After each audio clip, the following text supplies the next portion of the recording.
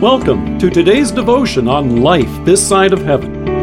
The Word of God from 2 Corinthians chapter 5, verse 1. Now we know that if the earthly tent we live in is destroyed, we have a building from God, an eternal house in heaven, not built by human hands. How do you know when it's time to replace your tent? If you're a camper, that's an important question. The folks at Popular Mechanics note, usually the signs will be obvious. You may find burn holes or rips. You can patch holes that are less than an inch in diameter, but buy a new tent if any holes are larger than that. Check the seams for signs of stretching, another sign that a tent purchase is looming. Once the poles no longer stretch the fabric tight, you won't stay dry in heavy rain. My brothers and I had an old tent. It was a canvas pup tent. It was second-hand. It had a small finger-sized hole in the canvas, up toward the front on the left-hand side. The previous owner must have failed to notice that the candle was singeing the side, but he caught it just in time. Do you know where it is today? Yeah, me neither. I have no idea. It's worn out and long gone. Here in 2 Corinthians, Paul, who was a tent maker by trade, uses a vivid image to describe these earthly bodies of ours. And in many ways, they're like an old tent. It's not always easy camping. He notes, "For in this tent we groan." And he repeats it later on and says, "For while we are still in this tent, we groan, being burdened." For anyone experiencing the effects of the years, it's not hard to relate to this picture. Under the stress of high winds, you can hear your tent groan as its ropes pull on the pegs. And if it's an old canvas tent, it begins to become heavy with moisture during the rain. In the same way, the aches and pains of our bodies begin to take their toll.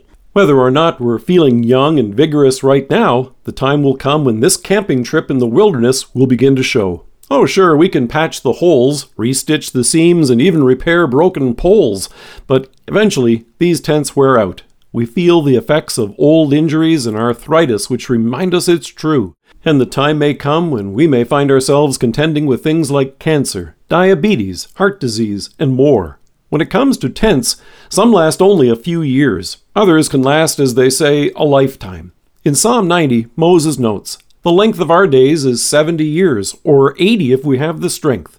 In other words, they last a lifetime, however long that turns out to be for each one of us. But they do come to an end. So St. Paul notes, "Now we know that if the earthly tent we live in is destroyed, we have a building from God, an eternal house in heaven, not built by human hands."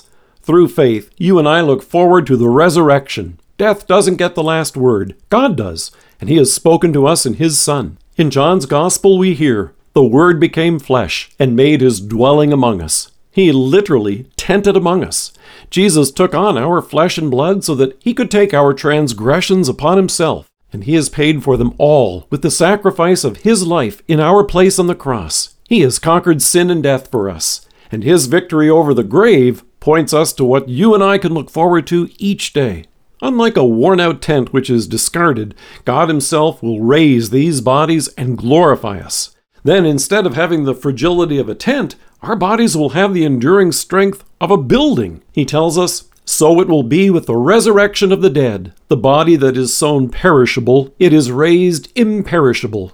Paul encourages us and says, "Therefore we do not lose heart.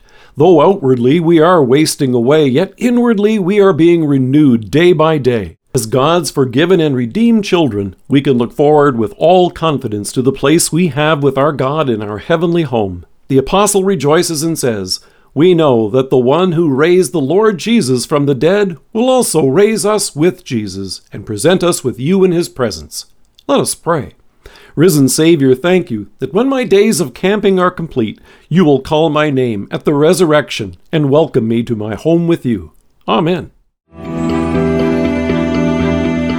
Thank you for joining us. If you are listening to us by podcast or on Alexa, we invite you to browse the resources that are available on our site at lifethissideofheaven.org. God bless you and have a great day.